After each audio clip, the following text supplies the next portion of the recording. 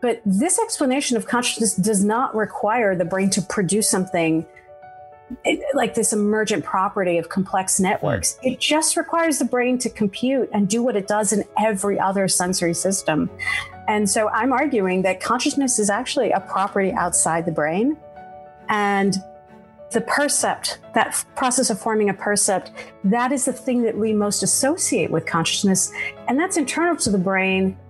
And all brains can do it. Just depends on their level of complexity. Get ready to have your mind blown on this episode of the Real Leaders Podcast, your number one source for impact leaders harnessing capitalism to sustain the planet, people, and profits. I'm your host, Kevin Edwards, and that theory was provided to you by Dr. Divya Chander, Faculty Chair of Neuroscience at Singularity University and attending anesthesiologist at Stanford. And Divya shares today that consciousness could be external and not internal. So on today's episode, I asked Divya what it means to be conscious. Where exactly does it come from? And what you can do to strengthen your mind. So without further ado, ladies and gentlemen, let's give it up for the real Divya Chander. Enjoy. Here we go. We are going to go live. It's telling me to take a deep breath.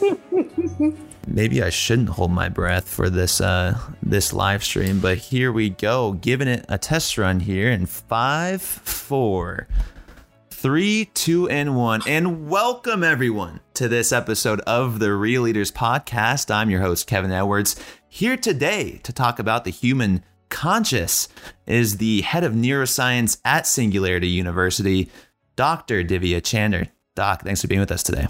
Oh, it's my pleasure. Thanks for having me, Kevin. Now, we're supposed to be talking about neuroscience today and about the human conscious and consciousness, but we know it was really kind of difficult to figure out this crowdcast, this webinar, wasn't it, Doc? It was, yeah.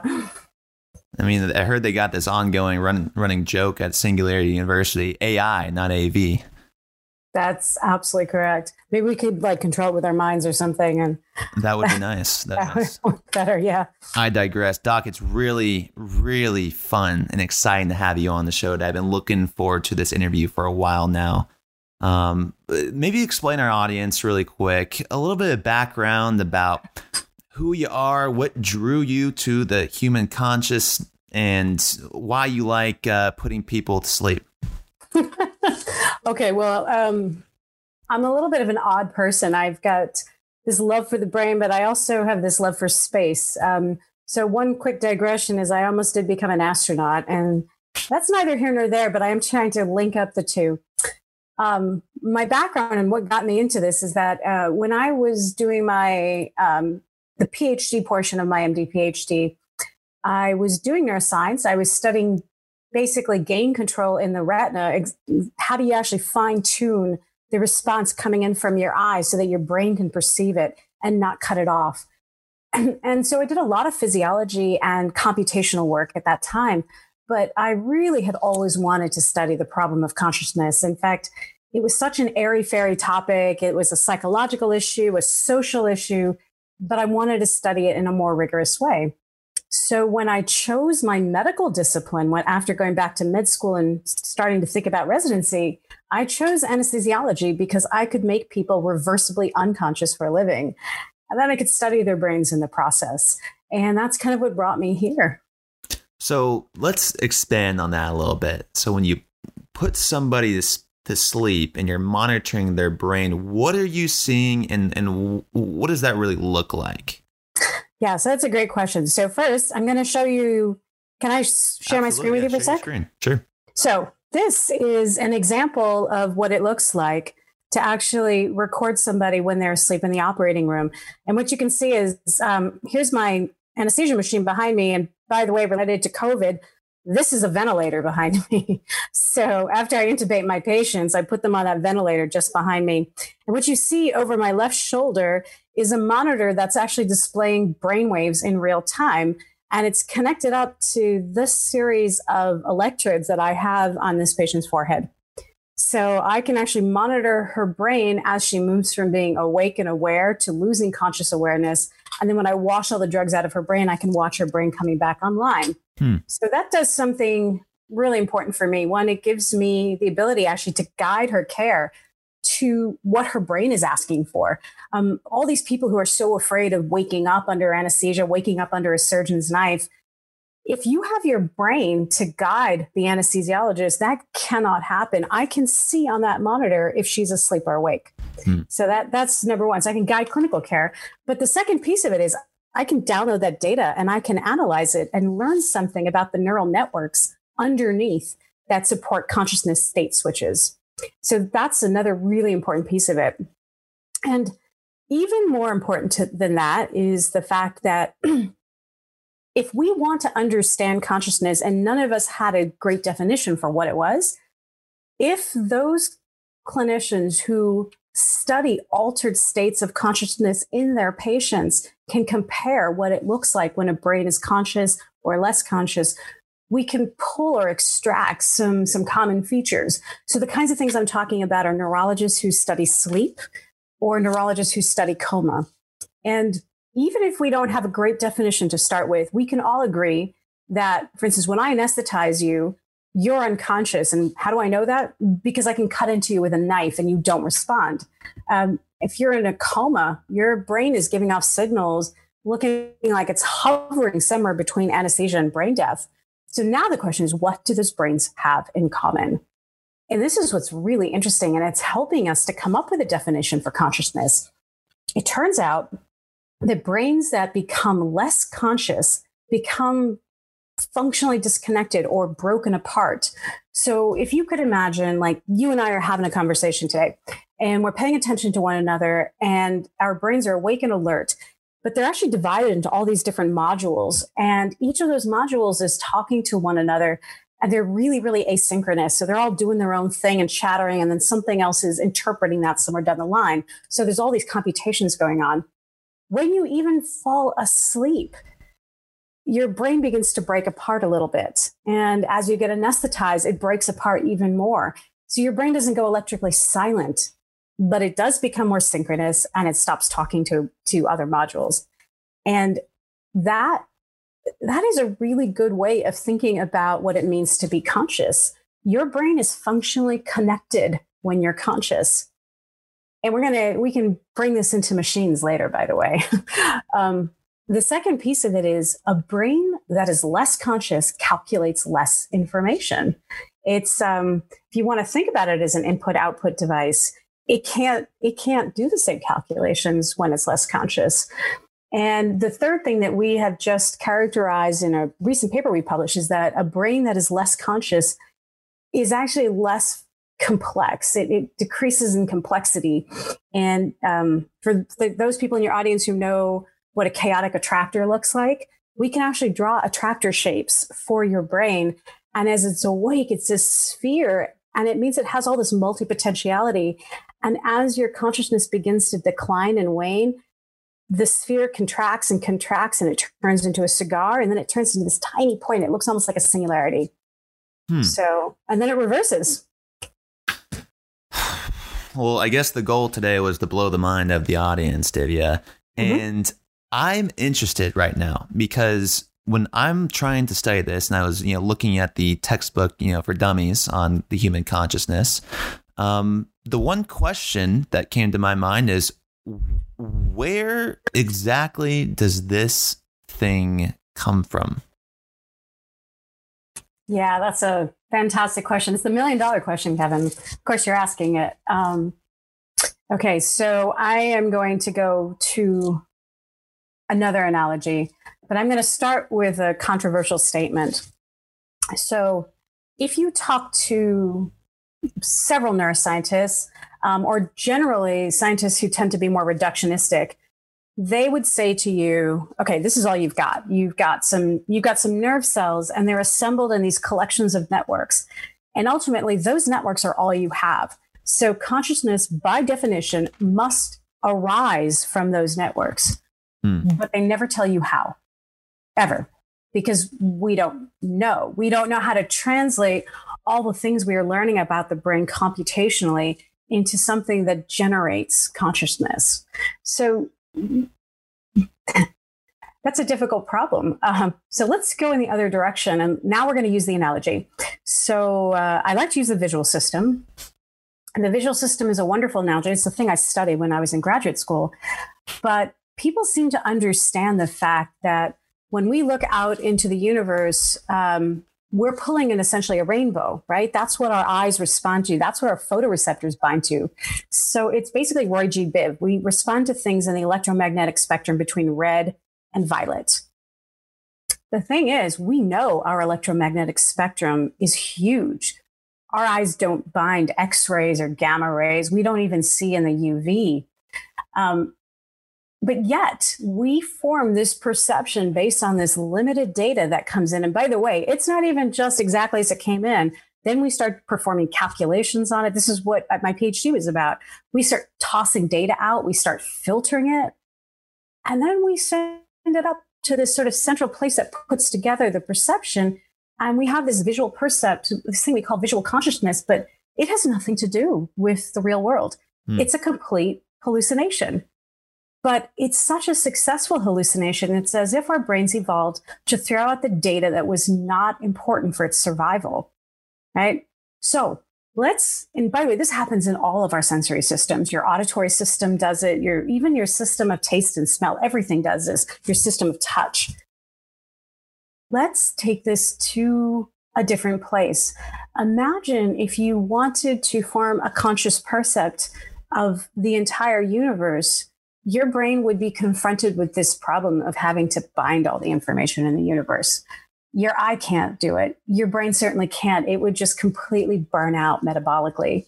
So I almost look at consciousness as like consciousness with a big C, as the total amount of information available in the universe. Consciousness with a little c is that whole process of binding, filtering, computing information, and creating this percept from it. And that's for some reason the thing we most identify with. But this explanation of consciousness does not require the brain to produce something like this emergent property of complex networks. It just requires the brain to compute and do what it does in every other sensory system. And so I'm arguing that consciousness is actually a property outside the brain. And the percept, that process of forming a percept, that is the thing that we most associate with consciousness. And that's internal to the brain. And all brains can do it. Just depends on their level of complexity. Okay, so the brain does not produce a conscious. The brain registers one. So for yes, and a dumbed down version, by the way. Dumbed down version. So, and you mentioned survival. So we know adaptations come from survival or a community of survival. And if I'm aware that I am interviewing Dr. Divya Chander, I'm aware this is a notebook, I'm aware this is a pen that I'm holding. And if someone tries to come in and steal my camera, I am going to have to defend myself, and my brain has to register that. Now with the light example, I can also see colors now. My brain can register that. But through that process, my brain might be blocking out extra stimuli that are coming in because I'm just a primate that's only been around for 20 plus years. So I guess the question that I'm thinking of is if it doesn't produce a consciousness and it just registers it, what makes us different from another animal that can produce differently? And is our consciousness evolving or I guess that's a question. Is our consciousness evolving? So you're hitting on a lot of really important things all at once. So let's start again with the way I've defined consciousness. So consciousness with a big C, total amount of information available in the universe.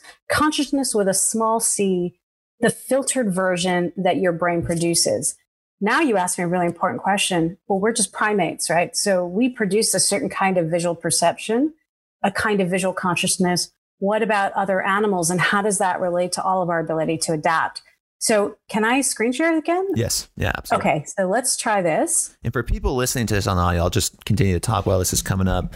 You're going to be able to find this interview on YouTube at our channel at Real Leaders Magazine. And Divya is pulling up a PowerPoint that she's presented on a few times. Okay, so take a look at this image. This is a human, and you can see that they're sampling just that very limited portion of the rainbow in the total electromagnetic spectrum. But if we were to take a look at this little guy, who is a different creature, it's a mantis shrimp. It lives on the coral reef, and it has completely different survival needs, right? So this is exactly what you're talking about. Primate needs. Okay, let's take a shrimp in this case. It turns out that this shrimp can pull in more of the electromagnetic spectrum than the human eye. Okay, we wouldn't necessarily say that the shrimp is more conscious than we are, right? It is simply processing a different portion of the spectrum because that's what it needs for survival. There are different colors on the reef, and that's what it needs. So getting back to this, we wouldn't say that the human is producing the electromagnetic spectrum. We would say that it's processing and interpreting that into something that's kind of useful for us. So that brings in this is a really interesting question, this kind of evolutionary question. So, God, if I had a Post-it note, I would draw for your viewers. But here, I'm going to hold up my phone. Okay. Got it. So my phone is going to represent a graph. Okay. And there are two axes. This axis right here, the y-axis for the listeners, this is going to measure one dimension of consciousness. And on this axis, the x-axis, we're going to measure another one. So it turns out you can break consciousness into at least two dimensions and maybe more.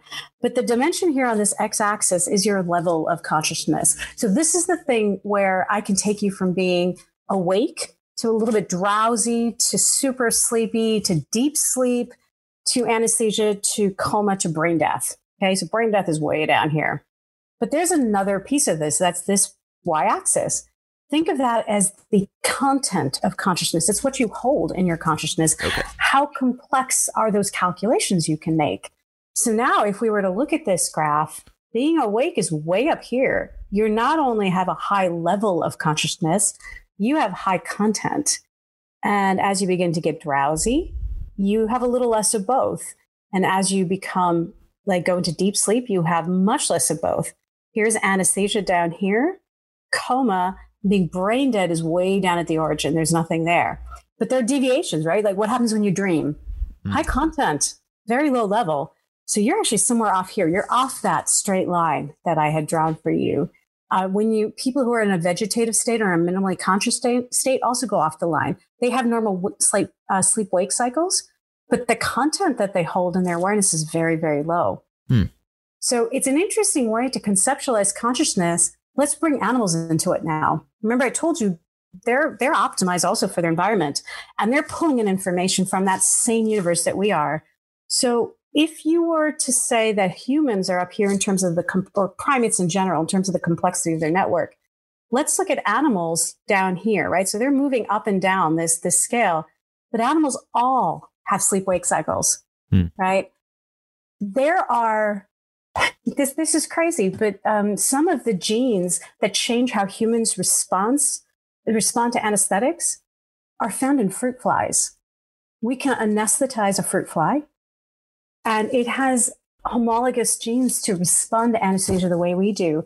The gene that makes us narcoleptic, the knockout, is the same one in fruit flies and makes them act like they're narcoleptic. And the phenotype, the way that expresses itself in the world is that when you take a narcoleptic person, like the kind of person who just suddenly falls asleep, there's something wrong with their arousal system. And so they anesthetize just like everybody else. They go down the same way. But when you wash the anesthetic out of their brain, they often don't come back. And you have to give them drugs to make their networks stitch back together so that they can reemerge. So let's stick on animals here really quick. You know, if you talk to, I don't know if he's faculty, but I met him at Singularity University. It was Mr. Stamets, Paul. And he was telling me that we evolved and we are ancestors of fungi. Now, you think about that and you go, okay, do fungi have consciousness? Are they absorbing stimuli and coming up with their own awareness to survive again? And so how far back? We keep going back and back and back and back until we find the first cell that decided to divide and was able to sustain that reproduction. And that's essentially what we are doing as beings, is we are reproducing and reproducing and reproducing. Now, when along that timeline was a consciousness able to grasp that it's aware of the outside big C that you're saying?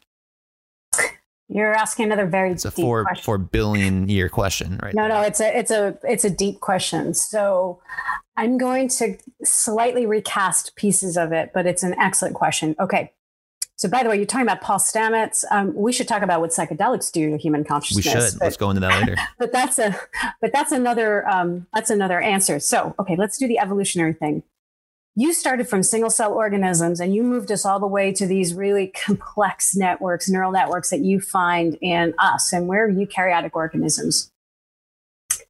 I would argue that as soon as that individual cell begins to sense other cells in its vicinity and begins to react along with them, they have formed a loose network, and their ability to bind, process stimuli, information, whatever you want to call it, has already changed. And a single cell may not express something that sounds like consciousness, but you may be able to bind them into a network that does, right? It's not the way we normally think of and understand consciousness, but if you think of the functional connectivity thing and the idea that networks that are conscious can calculate more information and they're more complex, it satisfies all three, right? So there's all kinds of interesting things. Look, we're humans and our brains have a lot of limitations. And one thing is that we seem to want to conceptualize consciousness as being something that we understand both on our human scale, but also in space and time. I mean, what if like trees that were connected by root systems were conscious, but operating on a much, much slower timescale, a timescale that was almost impossible for us to perceive because our brains aren't wired that way. And in fact, I'd argue you gave this definition of, you try to throw life in there, right? Reproduction. Stars reproduce in the galactic nursery, right? They eat, they metabolize, they do all of those things. They produce new elements, right? It's a form of metabolism. They take in they have nuclear reactions happening at their core. I would argue to you that by this definition, on some level, a stellar nursery would also be conscious. And you could extrapolate then, because when people say to me, can machines ever become conscious? If their networks became sufficiently complex, the content could increase. And if they could be functionally connected in such a way and begin to express cycles that would change levels of consciousness along a continuum, you could argue that they could become conscious as well. And it opens up even more interesting things. I talk often about how reading and writing to the brain has opened up a world of building brain-machine interfaces. What if then the process, we've already connected brains of people who are, for instance, paralyzed to the internet. What happens if we really merge human brains and computing power in that way? I would argue that you would create consciousness of a different scale, and perhaps we would have to toggle that y-axis, the content, really differently, and maybe bump it up beyond what the human brain alone can accomplish. So I want to just paint this picture for our audience right now. We've talked about the first cell. We talked about stars. We're essentially stardust, right? I mean, we all came from this one atom that expanded, and we're all part of this one energy, right? I mean, theoretically. And now we go from the first cell to multicellular organisms to trees and a tree system, and they might just be accepting that stimuli at such a slower rate, and even the mycelium that they feed off of could all be part of this connected network that are accepting the stimuli and creating awareness to survive. Now, if we want to go from there to a primate, obviously the human might not be the end form. I don't think it will be we talk about climate change all the time. We will probably kill all of ourselves. I'm just saying that. And then the Earth will still be there for another billions and billions of years until the sun, wipes it out. But we can continue to evolve. Now, that last state might be AI, what you mentioned. However, here's something I was listening to the other day, Divya, I think you'll actually like, is Sir Roger Penrose. Have you heard of him? So he comes on and he has his own theory about things. And the example he gave is that we can't trust like physics, and like just by accepting science is its own irrational thing of you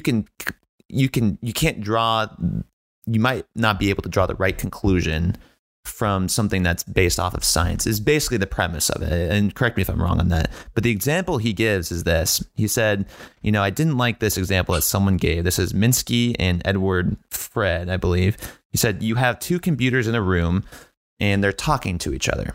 And by the time you get to that room, they have already had enough conversations to encompass the entire human race at that time. Therefore, humans and computers will develop a consciousness. What he says to that, though, is that consciousness is much, much, much different than computation. And you cannot compute a consciousness because your theory of computation will basically reject everything about consciousness, if that makes any sense whatsoever. And this is a rundown version of that. Maybe elaborate on why you believe AI can develop a consciousness or why you don't think it will. Let me go back to something he said. This idea of separating consciousness from computation or just simple input-output functions is probably the most important crux of this entire debate in some sense. I talked to Roger Penrose about a year and a half ago specifically and tried to nail him down on this. And here's the problem. I said, if that's true, and we're going to divide the two up and say that they're different, what is consciousness? What's your definition? And he couldn't give me that. So does that mean his intuition is wrong? No, it doesn't. It just means that even he is having trouble defining this je ne sais quoi, this thing that is independent of the underlying computations that go on. And that's why my experience and the intuitions I've developed as a neuroscientist, I started my life as a sensory neuroscientist, is simply that this is just a vessel for processing information and forming perceptions. And these perceptions we conflate with being consciousness. We do it all the time. And if we think about consciousness as more of a property of the universe than a property of any one individual brain, then one, it allows all organisms to sort of tap into this. This is more Jungian in some sense than it is anything else, right? This idea of a collective unconscious that we all share. Well, if there is a larger amount of information, in fact, there is a physicist who estimated this. He said there are about 10 to the 90th bits of information in the universe. And he did that by estimating that the universe was by creating a black hole that was the size of the universe with its event horizon, and looking at how much information would be present in a black hole with that kind of circumference. And 10 to the 90th is an enormous quantity. The total number of grains of sand on Earth is only 10 to the 18th, and stars in the universe only 10 to the 21. Imagine exponentially increasing that to 10 to the 90th. Mm-hmm. That number, you can't even fathom it. There is no creature, there is no star, there is nothing that can perceive a stimulus that large. And that's why I actually believe that the thing that we are confusing with being this very special property is simply the way each individual nervous system filters and makes sense of the universe. It's not just the input-output functions, it's the total complexity. It's how they talk to one another, and it's the meaning they've extracted or produced from the total information available. And it's a very different way of conceptualizing consciousness than either Marvin Minsky or than Roger Penrose. It's its own thing, but it's weirdly rooted in solid neuroscience because every one of your sensory systems does this. I mean, if I were to say to you, you can see, does your visual system produce the visual world? You'd be like, no, it perceives it. it perceives it. It binds information from that spectrum, the rainbow, and then it perceives. It can reconstruct something. So if you're okay with saying your visual system does that, why is it that your brain, when it comes to just globally thinking about consciousness, would do anything differently? So I think that we've gotten our definitions all wrong. I think that by considering consciousness as being this weird thing that's so indescribable, I think we've gotten it wrong. But by tying consciousness to what the brain already knows how to do, you open up different possibilities. So let's go back to Paul Stamets, right? Magic mushrooms. He and others who talk about psychedelics would tell you that they seem to fundamentally change the nature of consciousness. What does he mean by that? Well, psychedelics do something very interesting to your brain. So I've actually recorded brains on ketamine because I use them as an anesthesiologist. But to some extent, and they work differently in how they do this, but to some extent, all of them break apart neural networks the way they're normally wired. And for the period of time that you're under the power of that psychedelic, you have almost like a new set of neural networks with a new set of connections. It becomes a completely different filter. And that may explain why when you put an input into that system, you may either hallucinate a pink elephant or feel completely connected to the universe. And in cases where the memory is retained, there are often these transformational experiences. It's also why psychedelics like LSD, ketamine, ecstasy, drugs like this are really good for things like treating people with PTSD or for marriage counseling. If you think about all of these, PTSD, for instance, it's a habit, right? The habit that was laid down is you got exposed to something very traumatic, and let's say you are a soldier, and now every time you hear a loud sound, you associate it with an explosion, the potential to lose your life. That's a habit that was formed, and it went below your cortex, which does all the processing because it's too expensive to keep thinking all the time. What psychedelics do is enable all those connections that were laid down so strongly to temporarily break apart. Now you have a plastic system, and you can now retrain that network to respond differently to a stimulus coming in.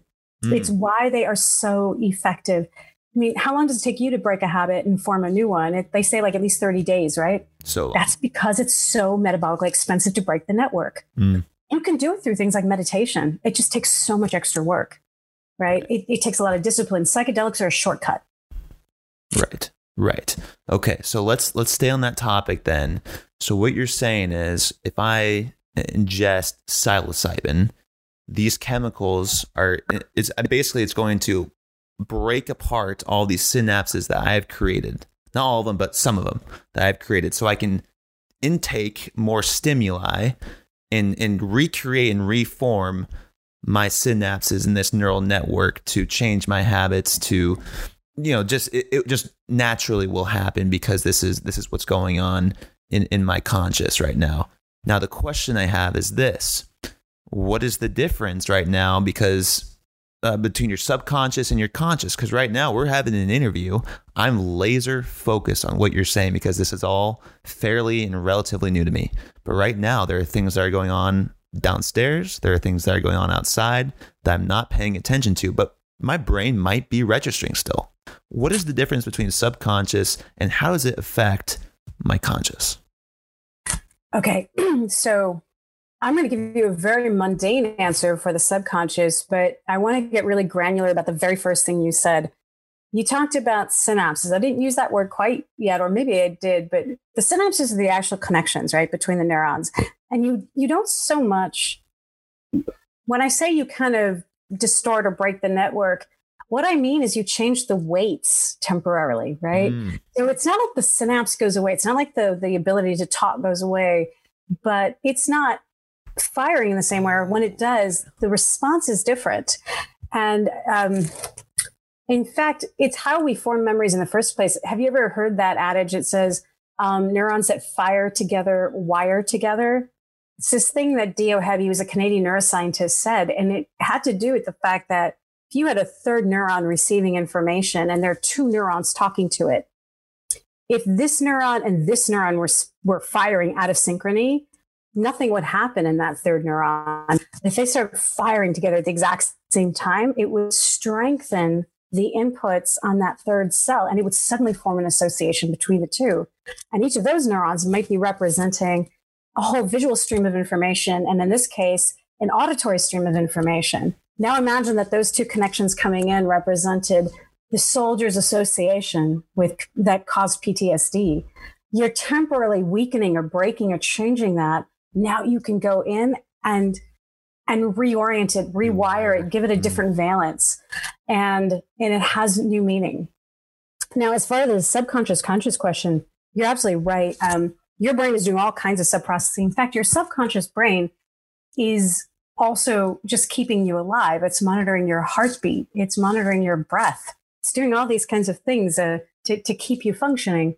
So I would almost divide that into cortical and subcortical, right? The cortical part doing a lot of the processing that we associate with what we hold in our awareness. And then what's underneath, sort of maintaining basically your body's ability to live. That sympathetic and parasympathetic nervous system we talk about, that's part of that subcortical network. Your ability to take in circadian cues from light and retrain your brain, that's your subcortical network. Some of your habits fall there, your ability to regulate temperature. Now, there's also a lot of processing that probably goes on underneath there and some of the habits. So if there's an input that comes in and you don't think about it and you just make an output response, a knee-jerk response, that's also subcortical, or things that are getting implanted subcortically. So there are both more primitive and, in fact, more evolved parts of your brain that are involved in that exchange to build your subconscious. And technically, we can kind of go into that place by taking the network that thinks and having it almost introspect on the network that doesn't. So I'm curious, this has been thrown around. I'm sorry I don't know this. What percentage of our brain can we actually access?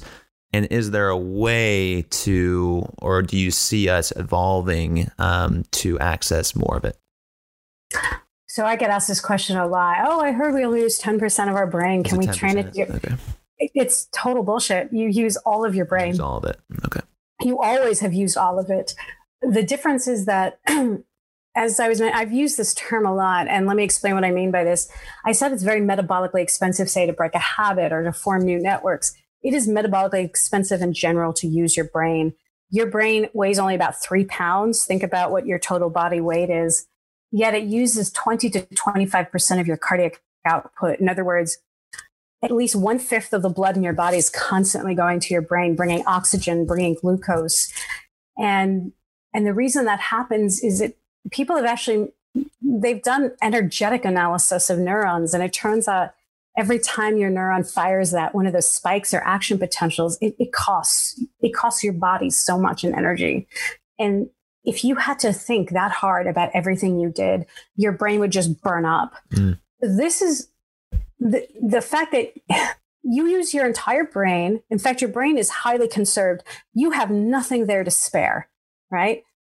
But you don't use every single network the exact same way at the exact same time. There is some parallel processing, but there's some hierarchical processing. You use exactly what you need to survive and get the right response. And when you engage more networks because you're thinking hard, you are using a lot more energy. Okay, so what are some, maybe let's talk about some of the downsides of having to think a lot. Like you and me and anyone else listening to this right now probably has some anxiety. It's probably normal to have anxiety. It's probably normal to think a lot. What is happening when you get anxiety? What is happening when you take something like a benzo to block that anxiety out? Okay, so the first disclaimer I'm going to give you is I am not a psychiatrist, nor am I a neuroscientist who specifically studies these circuits. Okay, sorry about that. No, it's okay. But the last thing I want to do is, let your audience think I'm an expert on something that I'm not. But certainly, I can still describe this at a general level. So there are anxiety networks in your brain. They often engage the part of your brain that we call the limbic system, the thing that tends to become a little bit more fear oriented. In some cases, people, their response to things is to become OCD. So they develop repetitive actions in order to handle things. All of this sort of spectrum of responses to the world that might seem semi-maladaptive. I mean, anxiety is actually quite adaptive, right? Because your ability to mount an anxious response, usually, at least in our ancestors, would probably save their lives, right? Sure. When these circuits become laid down in such a way that everything triggers that response, it becomes maladaptive. And the way benzodiazepines, benzos, as you mentioned, and these are drugs like Valium or Ativan or Xanax, the way these drugs work to break anxiety is they bind to the exact same receptor that alcohol binds to in your brain, something called the GABA receptor. And they generally tend to increase the amount of inhibition in your brain. And so they dampen the response of those networks a bit. But this is why they also have all kinds of other side effects. If somebody is seizing, we give them a benzo because their brain is hyperactive and we want to calm the neurons down. Okay. So we'll give them a benzo. If somebody is withdrawn from alcohol, we'll also give them a benzo so that they don't withdraw too quickly or too precipitously because it can be very, very dangerous. So we use benzos for all kinds of things, and the different benzos work slightly differently because they bind to GABA receptors, but in different networks, slightly different networks. So the one that we give all the time for surgery, right before a patient goes back with us into the operating room as an anesthesiologist, it's called midazolam or Versed, same drug. It immediately gets rid of anxiety, but it also causes you not to form memories for the next 20 minutes. So it prevents anterograde memory. And the other ones don't do that. And it also wears off really quickly. So the idea is to block bad memories you might have in those first minutes you're rolling back to the OR. Well, Divya, I know you're short on time, so I want to keep this simple and just I got two more questions for you. Mm-hmm. We'll wrap it up. Healthy habits for our listeners out there. I know you said it takes a lot of metabolic process, a lot of metabolic power that you're exhausting. And you got to form habits in 30 days. But for me as an interviewer, beforehand in the interviews, you do have some of that, not anxiety, but just some of those butterflies that you get. And you want to make sure that you can recall some of the things that you wanted to talk about. I don't have any predetermined questions because I don't operate like that. I need to just listen to the person, do my research, and hopefully something positive and smart will come out of my mouth. Most of the time that doesn't happen. But what can someone do to train the brain to have better recall? And is it like the inputs into the body, whether it's food or diet or exercise? What are some healthy things that someone can do? Yeah, that's a nice way to end, right? So a couple of things. One is how do you improve all of these things? And one is how do you preserve them? Right. So I talk often about longevity. And when I get to longevity in the brain, I can actually tell you some real things that help. So you're right. First of all, the food you put in is everything. But the food you put in also as it relates to things like obesity really, really matters. Here are the things that in prospective clinical trials have been shown to decrease the onset of dementia, Alzheimer's, all these kinds of things. One is keeping your blood pressure low. So it turns out that something as simple, because there's so many people with high blood pressure, even the people dying of COVID-19 tend to have high blood pressure. This is possibly because it sets up this sort of pro-inflammatory cascade in your body that leads to other things like diabetes, and it leads to cognitive loss and decline as well. So keep your blood pressure down.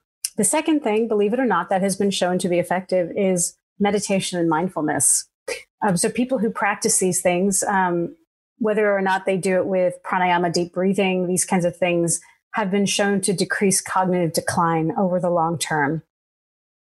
Another thing is sleep. So sleeping for 8 hours seems to be incredibly important. Sleep has housekeeping functions in your brain. If you look at the levels of, if you do subtractive analysis, which basically in broad terms means take a wake brain, take a sleeping brain, and look at what's different. Okay. when you look at what's different between a sleeping and an awake brain at the protein level, you find that when awake brains have a lot more of the proteins that help you make those synapses and form memories, the sleeping brain has the proteins that prune all those synapses and basically takes all the clutter away. The second thing that seems to happen when you sleep is that there's this new highway that opens up in your brain. We've only recently discovered this in the last 5 to 6 years.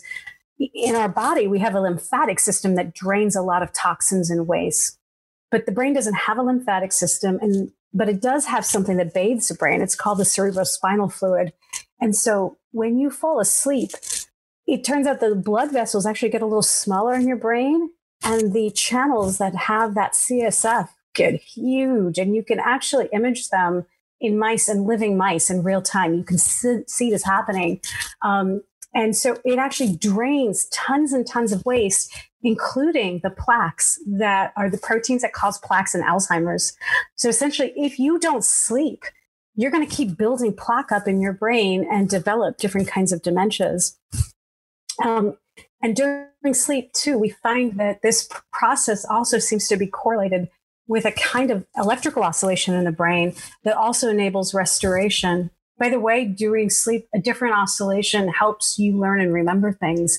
So let's say you took a piano lesson or a golf lesson or so, you're just trying to learn something in your motor memory and you don't sleep well, you're unlikely to consolidate what you learned in such a way that you form a permanent memory. So pulling an all-nighter, which is what I used to do in college, is a really bad thing for retaining memory. Keeping a gratitude journal turns out to be really important for staving off dementia. And generally, this idea of use it or you lose it, it seems to have some real relevance, whether you're talking about building muscle or maintaining neuronal tissue. And then the final thing is exercise. And we're not 100% sure why. You even give birth to new brain cells, but you also preserve the ones that you have.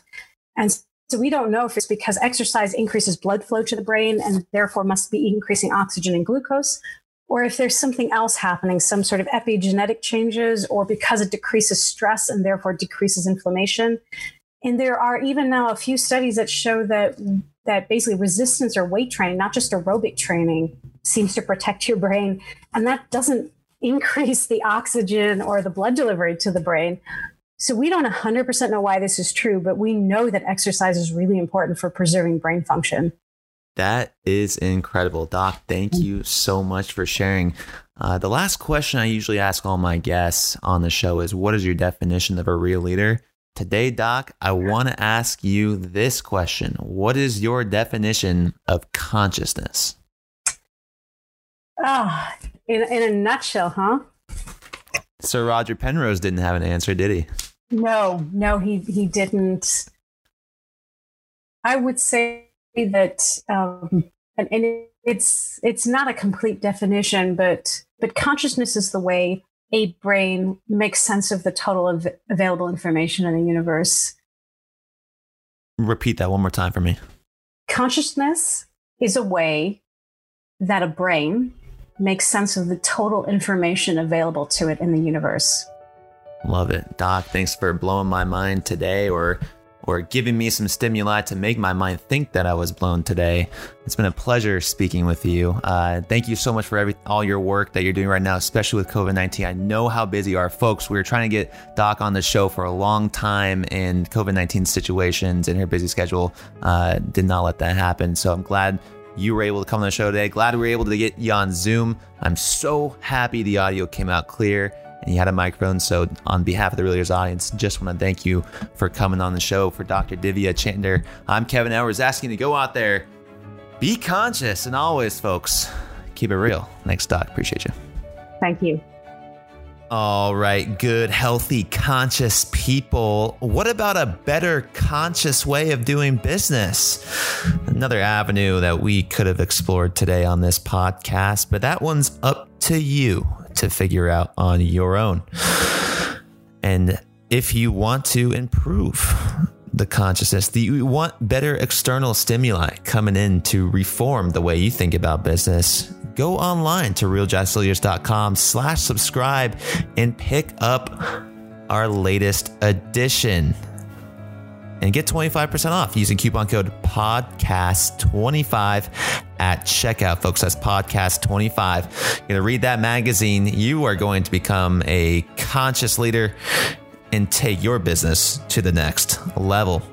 For all the visual learners, I don't know if you heard in the beginning, but we recorded this live through Crowdcast, our new podcast platform. So what I want you to do is, if you want to get notified of these upcoming episodes, just go to realleaders.com/newsletter, enter in your email, and we will let you know when these are going to go live, where you can ask questions and even come on stage.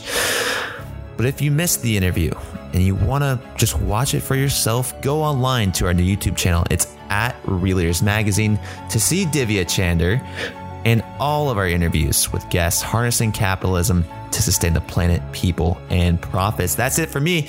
Thanks for being a real leader, and stay tuned for the next episode.